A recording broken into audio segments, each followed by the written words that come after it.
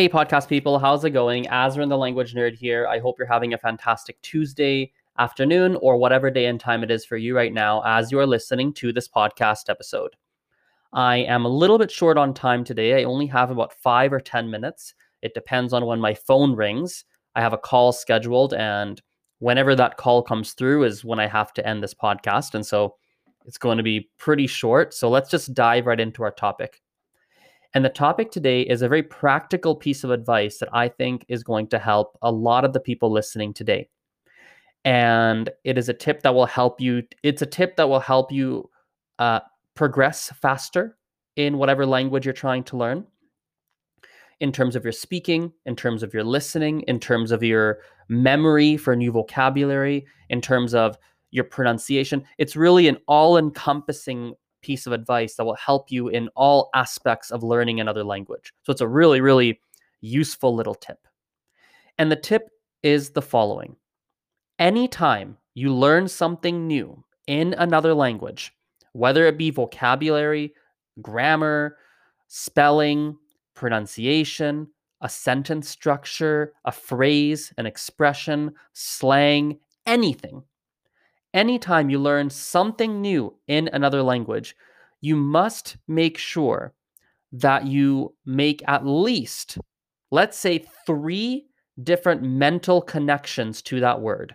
And 3 really is a minimum. I think it ultimately needs to be more than 3, but 3 is probably the starting point. And over time, you build more than 3. Now, what is a mental connection point? I'll give you an example.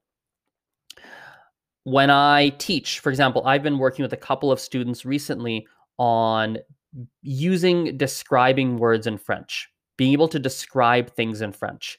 And we've been looking at emotion words, we've been looking at sizes and describing their cities, and a whole variety of different describing words, adjectives in French.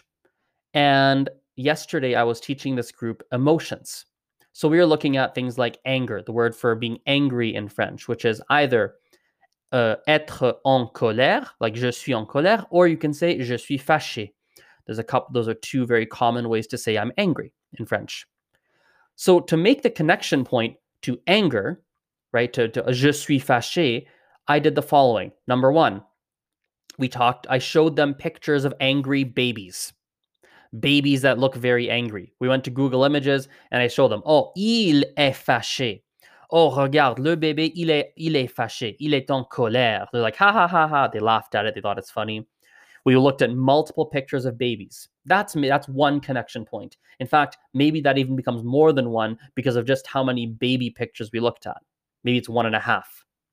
Then we looked at not the trailer. We looked at pictures from the movie, what's that movie? Inside Out. And we looked at the pictures in French, so different screenshots and stuff in Google Images again. Because in that movie, they have 4 characters who each represent a different emotion. One of the characters his name is anger. Colère. That's his name in French. So then we looked at some pictures of that. And like, oh, it's Inside Out. It's like, yeah, il est colère. He is anger, right? In that show, in that movie, that's his name. We watched a trailer for the movie Inside Out in French.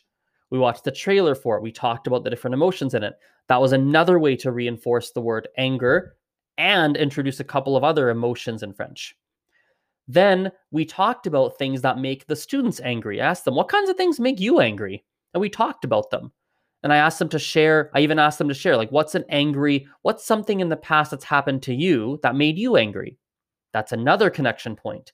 We made a memory connection point, referring back to their memory, and they explained to me how that made them feel fâché, right? What else did we do? We looked at the translation, right? We looked at the translation. Fâché is angry. At the end of the class, I had like a little worksheet that had an angry smiley face.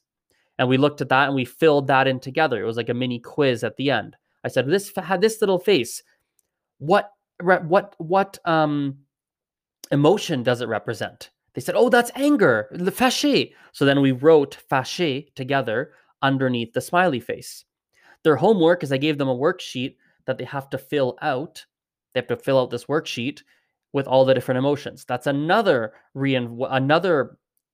way to reinforce emotions. So notice we looked at angry baby pictures. We watched a trailer for Inside Out, the movie, where there's lots of different emotion characters in that movie.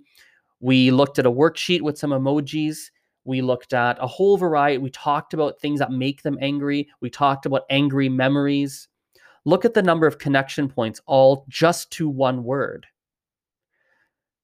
And that's something that'll help you.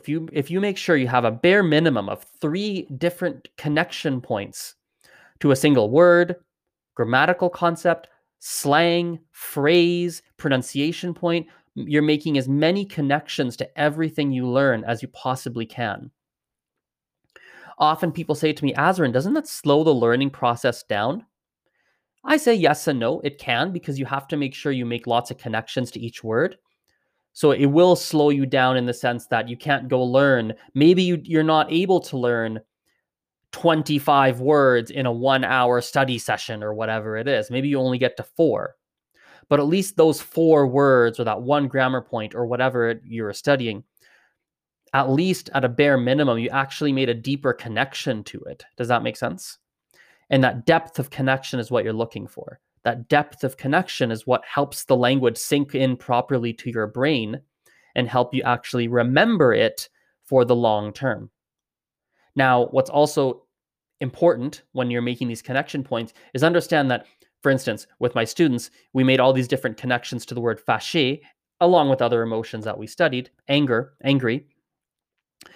They're going to forget many of the things that we learn by the time I see them again. They're still going to have forgotten all of the things that we studied or a lot of the things that we learned. So not only do you have to make lots of connection points, but those connection points have to be reinforced over time in order for them to stick in your brain for the long term. So that is also something that's incredibly important to remember. All right, my phone already rang. I got my phone call coming through and I kind of ignored it so I can wrap up my thoughts in the podcast. I have to let you go now because my phone call, I'm already a couple minutes late. So thank you for listening to this episode. I hope this was a useful piece of advice for you, and we will talk very, very soon. Bye-bye. See you.